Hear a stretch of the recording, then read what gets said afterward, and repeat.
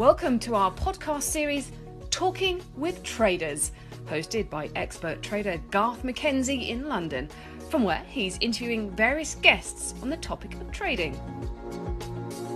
Welcome back to another season of Talking with Traders with me, Garth McKenzie.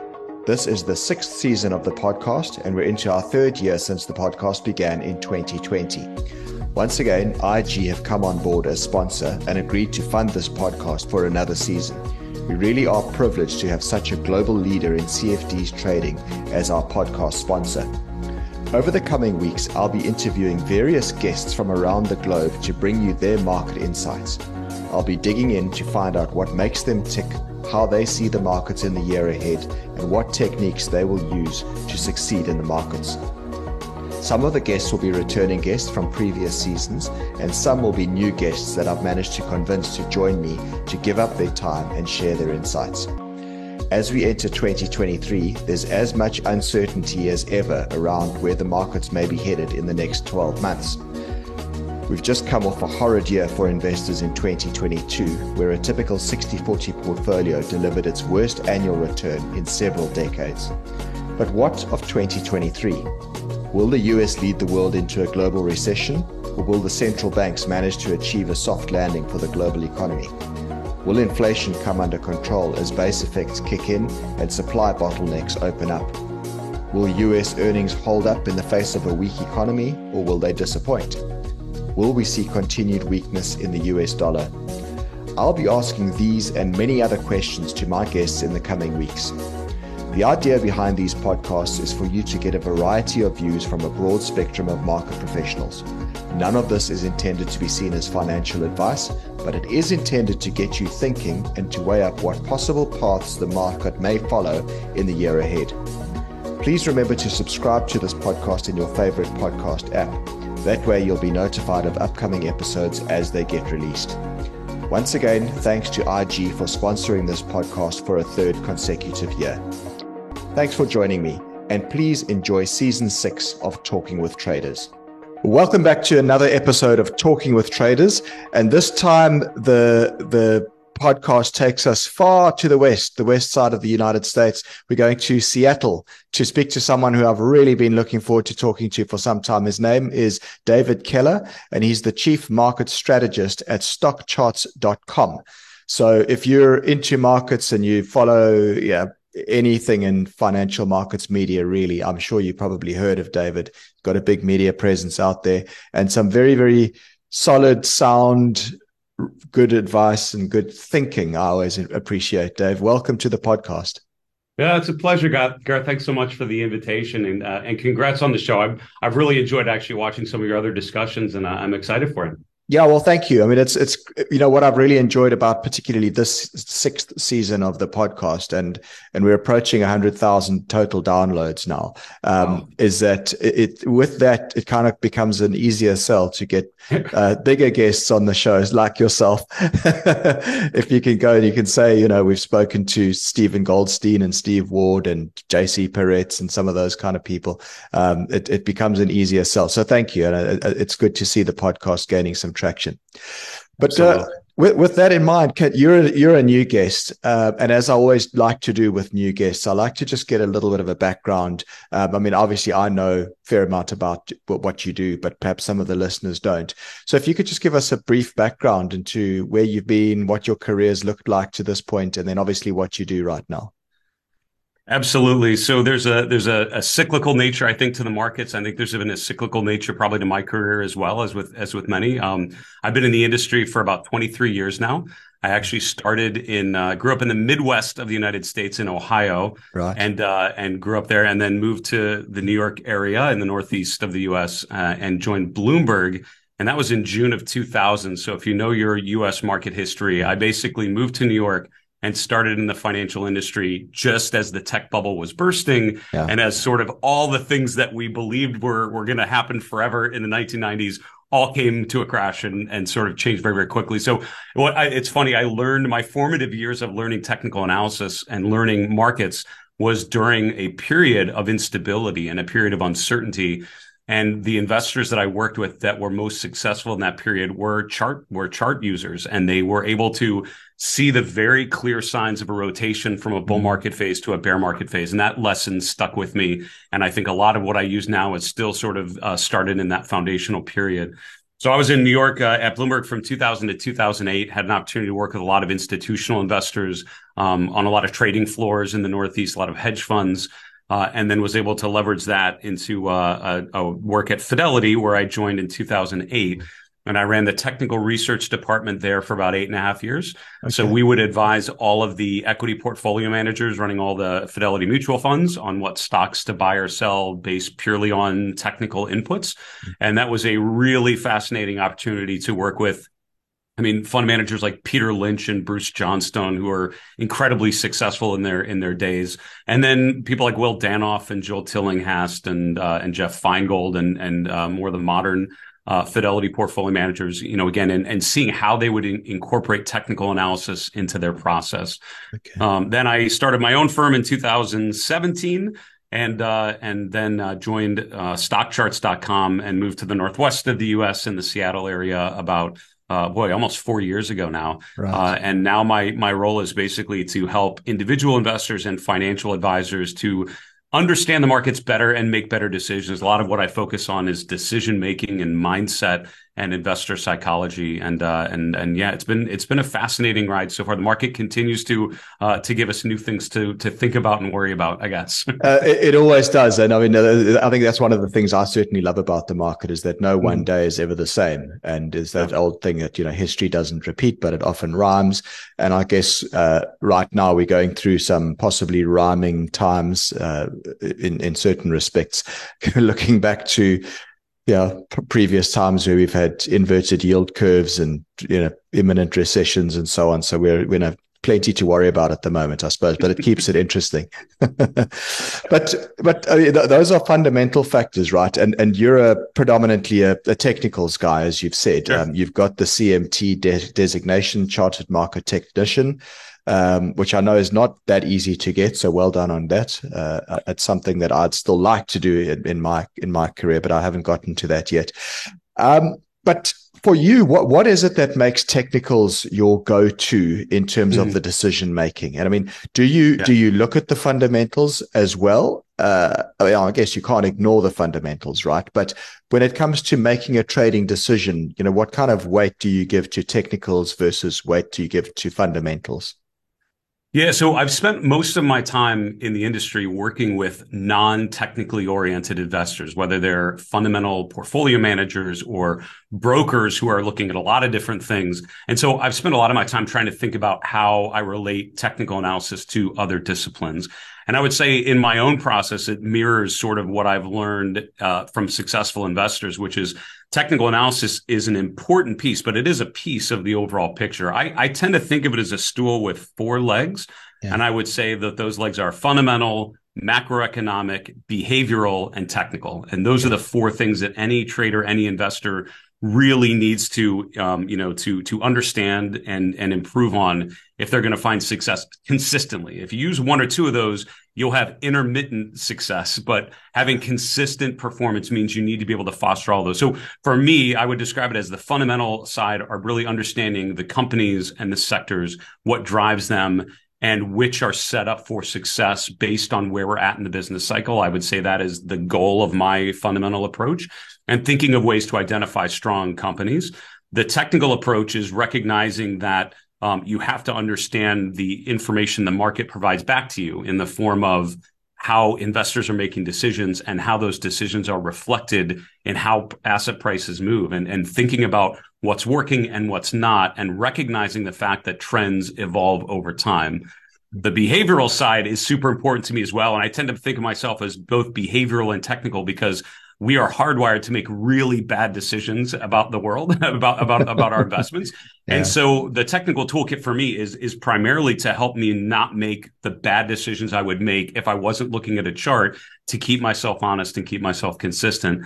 And then the last piece was sort of macroeconomic. And you hit on things like, the Federal Reserve in the US and a tightening cycle and global instability with Russia and the Ukraine, and all of those different pieces and how they relate, the election cycle in the US and being in a pre-election year. At the end of the day, you have to understand that stocks and ETFs and futures don't trade in a vacuum. They trade in that context of all those other things happening. So I bet for your listeners, one or two of those you probably have a really good handle on, and one or two of those you don't. And I would encourage people to focus on the one or two that you are not as intimately comfortable with. Yeah. That's where you can improve your process. Absolutely. Yeah. Always try and focus on where you can improve. Dead right. Sidetrack slightly here. I saw in your bio that you studied music and you're pretty well qualified as a musician, right? Sure. That is there a relationship, do you think, between that? There's pattern recognition in music, reading music, right? And pattern recognition in charts. So I don't think I've ever interviewed anybody who is a musician by training who is sort of transitioned to trading. But it's interesting, and I thought I'd ask you that question. That's real. Thank you so much for asking that, Garth. I appreciate that. I wish it came up more in conversations because I'm super passionate about it. I actually studied trumpet and voice as an undergraduate. And my undergraduate degrees are in music and psychology. And it seemed like a big waste of 2 degrees when I went into the financial industry. But somehow those 2 degrees really set me up well to be a market strategist. Yeah. The psychology makes sense because I would argue that investing is all about understanding other investors and what their motivations are. And if they're excited or nervous or desperate or euphoric, all of that impacts stock prices. I think that's a given. Yeah. Music's a little bit different, but what's funny is I actually first learned about Fibonacci numbers, which a lot of the traders use as a way to identify turning points. I actually learned it when I was studying music because you would, the musical scale, the harmonics, overtone series, all based on Fibonacci numbers. Really? A lot of composers actually use those relationships. So it was very funny. I remember when I first learned about applying it to trading, and I was like, oh, that's an interesting way to apply the Fibonacci sequence. I didn't know that. But I'll tell you the best story that relates music to investing is this one. One of the things I studied was orchestral conducting. So you're standing in front of a group of 100 musicians and you glance down at a piece of music. And while you're trying to get that group of musicians to communicate some emotional thing through their instruments or through their voices, you have to glance down at a piece of music. And an orchestral score has, 15 odd parts. It's a lot of information, and you have to glance down, and you're basically doing pattern recognition, right? You have to quickly at a glance figure out who has the melody, who's supporting that melody, who's, where there's tension, where there's release, where there's, people playing together, where there's people playing differently. And then you have to anticipate what's coming next because of your knowledge of music history in that period. So you kind of know where a composer is going to go because you know what that style of music is.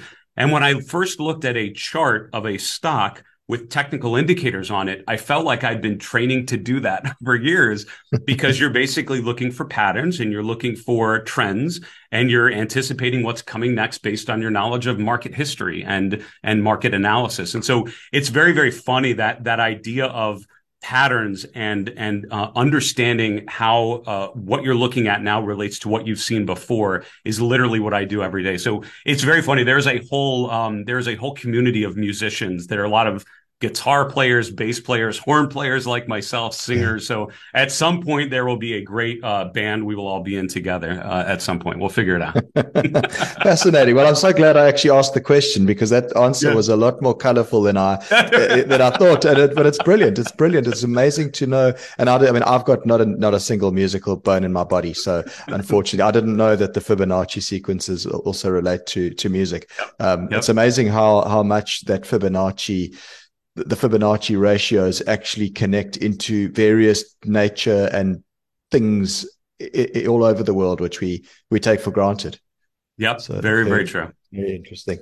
So what is your style of trading? I'm guessing that because you're helping clients, coaching in a way, and doing your analysis for stockcharts.com and elsewhere, writing blog articles and whatever. I'm guessing you're not one of the traders that stares into the screen all day, hitting the buy and sell button too regularly, right? Are you more of a sort of a position trader, swing trader? How would you define your style? Yeah, I'd probably describe myself as a position trader more than anything. So my goal is to look. I mean, honestly, with the investors I tend to I work with a lot of longer term investors, a lot of financial advisors or wealth managers that are trying to think about multiple cycles in multiple years. So I'm usually looking about 1 to 3 months out on Yeah. average. But Yeah. as you know, right, your time frame is fluid, and sometimes the Mm. market conditions will stretch or compress your time frame depending on what happens. But that's kind of on average what I'm looking at. So as a result, I spend a lot of my time looking at weekly and daily charts of pretty much everything: stocks, ETFs, futures, commodities, currencies,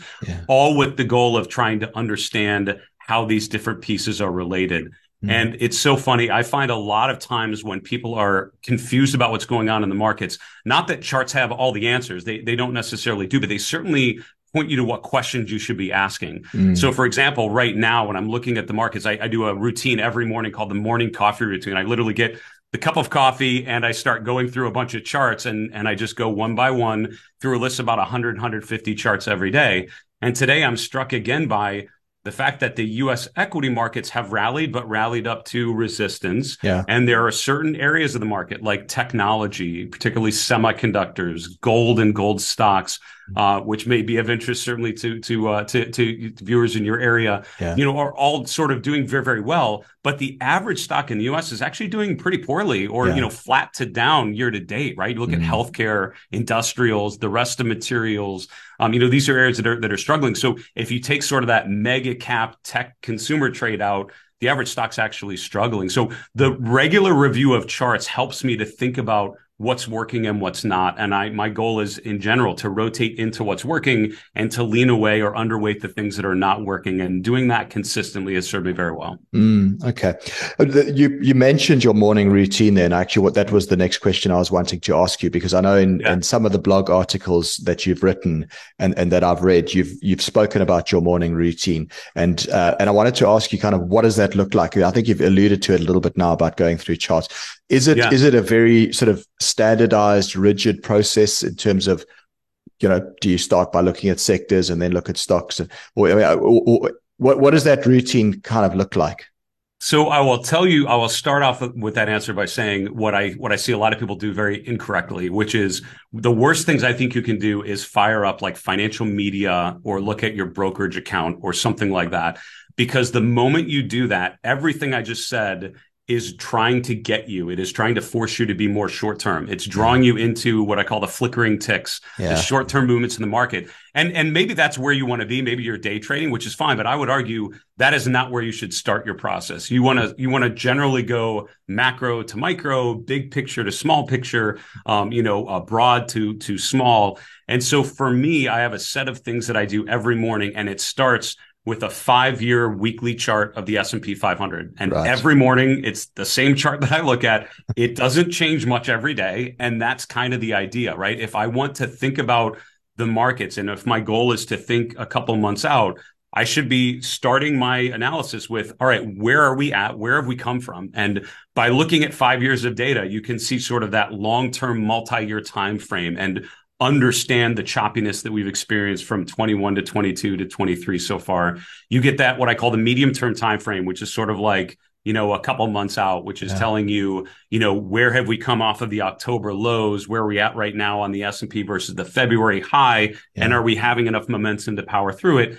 And then we have what I call the short-term time frame, which is a couple days to a couple weeks, and thinking about testing resistance and where we're at relative to those key levels. And so by starting with that long-term data, I can then start to get closer and closer. So I have a same set of charts that I go through every day, and it's starting with the S&P, then it's going through sort of different US indexes like the NASDAQ and the Wilshire 5000 and small caps. And then it's looking at global markets like South Africa and the UK and Japan and India and China and Brazil, and thinking about how all those things relate back to the US, and often, driven by the dollar's strength or weakness. A lot of times, I would argue. Then it's going through other markets like commodities, currencies, bonds, and interest rates, and then getting into a lot of detail about US equities and ETFs, and looking at sectors, industries, themes like momentum versus quality versus different things like that. and then getting into individual stocks and scanning for stocks on the Yeah. move. So overall, that process takes me about 30 minutes to an hour, depending on Wow. how quickly I want to go through it. But the days that I don't do that, around 2 p.m., I'm looking around thinking, okay, what is going on? Like, why do I not have a good handle? And the days that I have, everything just kind of makes sense because it's all kind of adding to that picture I've already kind of created in my head. So Mm. I think most traders that I've met that are struggling, I can usually find some inconsistency with their routine. That while that might not be the only thing that needs to be fixed, it certainly is an important part of that. So I would encourage people listening or watching to think about what's that time. What do you do the first thing? What's your morning coffee routine? You get the cup of coffee. What do you do next? And think about having a deliberate, thoughtful way of Yeah. structuring that. I think that's super important. Yeah, yeah, no, absolutely. I mean, I do something similar. What I wanted to ask you as well here, and we'll give stockcharts.com a good plug on this one. I mean, I do a lot of my charting and scanning using stockcharts.com. I've got the paid for member. I'm not one of the Yeah. cheapskates who uses the free one. It's worth paying for. If you're a listener to the podcast, it's really worth paying for the stockcharts.com extra membership, or there's a level above that as well. Yep. But it gives you a lot of screening and filtering functionality. Have you set up that stock charts to help you with that morning routine process so that it makes it quicker? Because I certainly have. I find, being able to filter stocks that, for example, all the stocks that are above the 50-day moving average, or Yep. all the stocks that are oversold, or there's so many different things that you can create. But I've found that it makes that filtering, that morning routine process a lot easier. So 100%. And I would say, so two things that I would use on stock charts. I use the chart list feature very often. And that's yes. basically, instead of having like a watch list, what we do is actually, you have a chart list. So you have a list of charts, and it has tickers just like a watch list would, but it's also it's a grouping of charts that have meaning. So every one of those things I mentioned, like looking at global equity markets, looking at US indexes, looking at intermarket analysis, looking at sectors, I have chart lists already set up with all of my notations on there. So every morning I'm looking at the same set of charts. I'm seeing what I was seeing yesterday. I'm updating any notes or any levels that I think are important. But finding a consistent place to do that has been a huge upgrade. When I did it sort of sporadically on my own, a lot less effective. So using that has been helpful. The scanning engine I use often, and I would say if you want to take a group of stocks like the US, the NASDAQ, or a group of ETFs, or any index, or any group of stocks, and understand what's happening, I think you set up 4 scans, which I do on stock charts. The first 2 would be stocks that are overbought or oversold, because that immediately tells you the things that have gone vertical to the upside and vertical to the downside. What are the things that have really had a significant move? And then the other 2 sets of screens are stocks making new 3-month highs and new 3-month lows, or 65-day highs and lows, because that often will find things that are not sort of overextended, but things that had been beaten down that are just starting to improve. Yeah. And when I look back to 2021, which is a pretty consistent bull market with limited drawdowns on the S&P, versus 2022, which is obviously a very different market where, it was no longer buy on the dips, but sell the rips type of environment. Yep. Looking at those scans and just seeing the rotation, it was hard not to recognize the tide shifting so obviously. But I would credit that morning coffee routine and those scans that I mentioned as being just an easy way of recognizing all of a sudden nothing's overbought anymore. It tells you that things are drying up and that there's a lack of buyers. So running those scans consistently, I think, has been really, really valuable. Yeah, good. I liken it to scratching in the dirt looking for diamonds, and I suppose that maybe talks to my South African roots. But if you're not scratching, you're not going to find anything. And you'll scratch around. Sometimes you find a small diamond, and you dig up a lot of dirt. But every once in a while, you'll dig out a big diamond. But if you're not scratching, you ain't going to find anything. It sounds like a similar kind of a routine, I guess, or a similar way of thinking about it. And talk to me about risk. There's so many different schools of thought about where you set your stop loss, how much you allow yourself to lose on a trade, and all that. I mean, obviously the well-known one is the old 2% rule, lose 2% of your capital, no more than that. A lot of traders that I speak to think that's way too high. personally, I also do. I think maybe it's also just the guys that I speak to are like yourself and myself. We've got a few gray hairs, and we're a bit more understanding of the risks. But I mean, I used to risk 2% of my capital on a single trade, and yeah, you get 3 or 4 or 5 of those wrong in a row. It's suddenly quite a big drawdown that you find yourself in. So I mean, what's the number, and what is your philosophy around risk? Yeah, I would say that one of the great things you mentioned, the CMT exams. I would say one of the things that I really learned going through the CMT exam, which is just a structured way of learning technical analysis, was it really helped you think about risk versus reward. And my time at Fidelity, we talked a lot about just, if we don't want to get, I mean, if we basically just want market returns, we could just buy an index or buy a risk-free bond essentially and just sit back and do nothing. But if we're trying to generate outperformance, then we're taking on risk for the opportunity of additional reward. And you have to think of that relationship. And I think thinking of that risk component, it's a couple of things. It's bet sizing, right? It's how you size your positions. It's how you manage downside risk, literally capital loss in the individual positions, and how you think about risk on the portfolio level, right? And think about what sort of bets you're making. And I would say that third one is one that I see people, they don't understand the risks that they're taking based on, a lot of times you'll have way more concentrated bets than you realize. And I find a lot of people do that with ETFs. Yeah. They'll have a number of different ETFs, and I'll look at it and I'll say, all right, you're basically owning Apple and Tesla here. Like that is the bet you're making. And if those work, like that's great. And if that's the bet you want, fine. But like you better understand that is a very narrow bet that you're making. Yeah. And I find that ETFs have made that way more easy to have unintended bets that you might. And so a lot of times you're just betting on large cap stocks or in a particular sector or a lot of times individual names. So I would certainly encourage people to think about the risk inherent in that. But for me, I think what you implied in your question is really good, which thinking about, if you're having trouble sleeping at night, as one of my mentors used to say, then your position sizes are too big. Yeah. And thinking about what you're allocating to each idea. And I would encourage people when you're thinking about risk, when you're thinking about bet sizing, is always think about volatility and how that relates to it. That was one of the big takeaways I got from working with institutional investors. You would always be thinking about how you're weighting your bets based on the volatility, which is essentially the risk that you're taking on. What are the chances that the thing's going to move with you or against you, and recognizing that you need to define that or at least have an understanding of it. And so, if you're looking at a utility stock versus a biotech stock versus an e-commerce name versus an industrial like Caterpillar, the volatilities in each one of those are very, very different. And so your bet sizing better reflect that. And I think with your stops as well. So my general approach is to use some sort of volatility component. Gotcha. So using average true range, or we have a system called the chandelier exit, which Alexander Elder popularized in some of his books, that I think it's based on an average true range. I think it's a really good dynamic stop. So the more volatile the instrument, the more room you have to give yourself to, for the market to move against you. But, being thoughtful about each one of those pieces, I think has really helped me to, I think, have a much better sense of the bets that I'm taking. And a lot of times, when the market moves against you, it's not that you had a really well-constructed bet and the market just moved against you. A lot of times there's just an issue with how you created that, right? You just didn't set it up right. And those are things that are in your direct control. You can't change what the market's going to do. You can change how you place orders and where you place your stops and how you spend your time. So spend the time on the things you can change and you can improve on, and don't worry about what the market's going to do tomorrow. That'll take care of itself in a lot of ways. Yeah. Well, that's it. Absolutely. I mean, you can't, the market ain't going to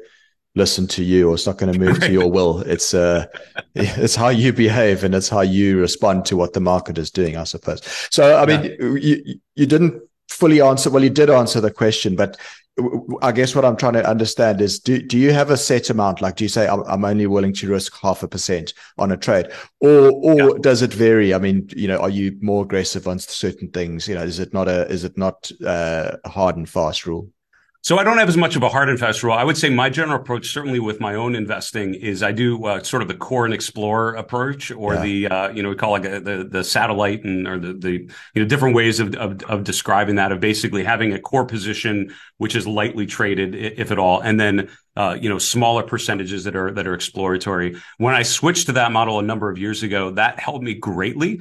because what was happening was I would have bets that, all of a sudden would become very large bets. And all of a sudden I would realize I had a very concentrated portfolio way more often than I wanted to. Yeah. By thinking about a core position that I would change slowly, every month I rebalance that, and then smaller positions, which I'm able to take on. The fact that I'm making more aggressive bets with smaller positions, that immediately gave me a much more relaxed approach to how I think of my own investing. And so I would encourage people to think about that relationship. Yeah. So within the exploratory portion, 2% is probably the maximum I would do on any given idea. It's usually more in the 1% range, and that's about right for me. Yeah. Okay. Makes sense. Good.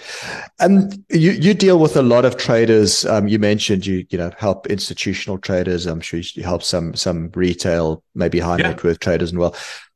So you've seen a lot. What is there anything particular that you think that that the successful traders do that really stands out from the unsuccessful traders? And I know it's a broad question, right? There's lots of answers, but I'm interested to hear your take on that.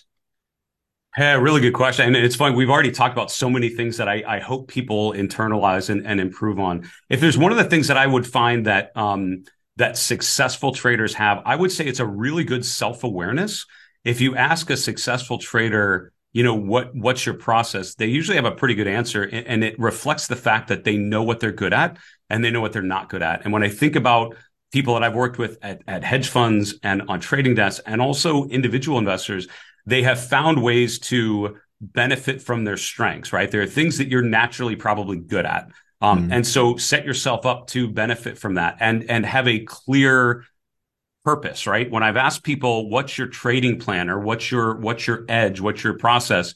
If they don't have like a well-articulated answer, that's my first answer is, okay, get out a piece of paper and come up with a much better answer to that question. I think the successful traders have a really good sense of, here's what I'm trying to do. Here's what I think my edge is. And here's how I'm trying to do it. Here's what I'm good at.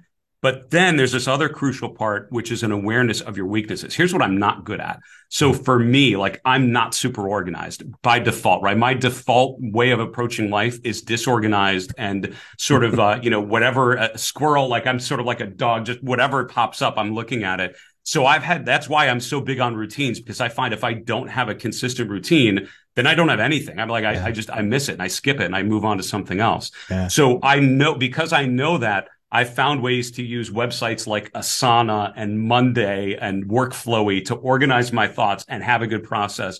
And I have a virtual assistant that helps me make sure that I'm where I need to be when I need to be.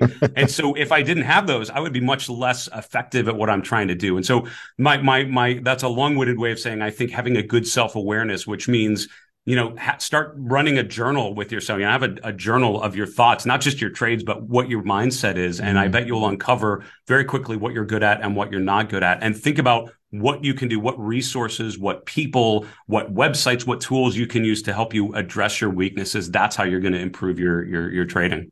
Okay. So very, very good. Yeah. Self-awareness. Brilliant. Okay.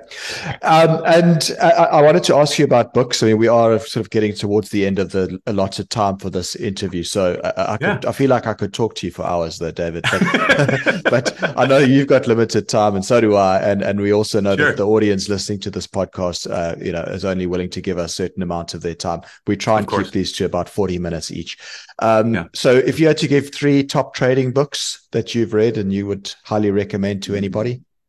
So I'm a voracious reader. I'm big on reading, especially timeless investment wisdom. So this is tough to boil down to 3. And I appreciate the question. First off, I would say, just with my focus on mindset and psychology, I would say a book like Trading in the Zone by Mark Douglas would be a really good place. And always top of the list. And it's so, I mean, it's about trading and it's about the art of trading, but it's also about your mental state and your mindset. And again, I love things that you have direct control on and how you approach it, what you look at, what you listen to, what you read, how you use those. Those are all things that you can really improve on. So I think that's good. Second one, probably wouldn't call it a trading book, but one I would definitely talk about as a financial awareness or an investing book would be How to Make Money in Stocks by William O'Neill. Okay. And that's, it's really designed more for, medium-term, long-term investors, more position trading. But what I think it does brilliantly is relate technical analysis to fundamental analysis, which is so important to how I think about the world, which is there are plenty of bad times to buy good companies, right? Yeah. Like there's a good company and a good stock, and you need both of those things working in your favor for something to work out.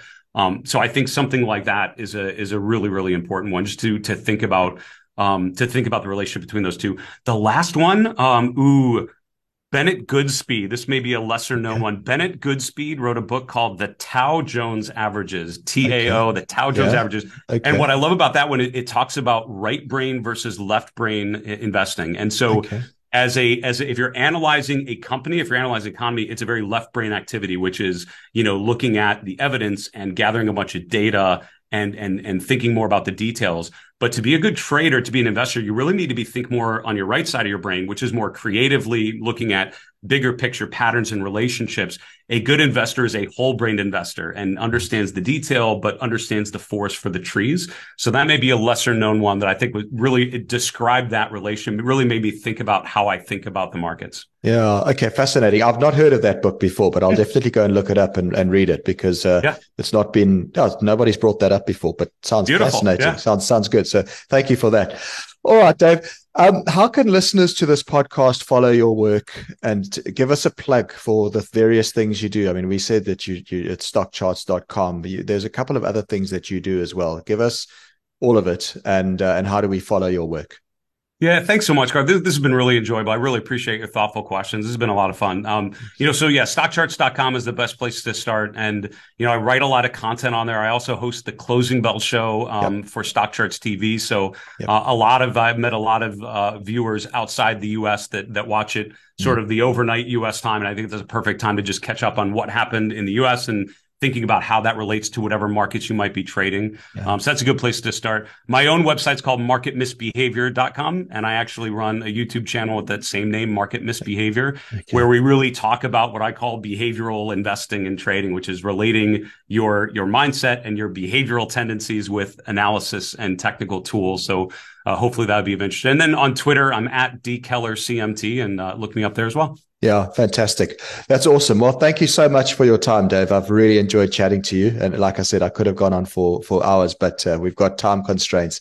But thank you again. It's been fun. And I hope we can get you back again, maybe in another year or so from now. I look forward to it, Garth. Thanks again. Appreciate it. Thank you. Thanks. Thanks for joining us for today's episode of Talking with Traders, brought to you by IG, a world-leading CFD provider. We really are privileged to have such a leader in the field of online trading involved in this series. Please follow us on Facebook and engage with us there. And a reminder to make sure you subscribe to this series by clicking on the subscribe button on your favorite podcast app. If you've enjoyed this podcast, we'd also appreciate if you'd leave a review on the app too. Till next time.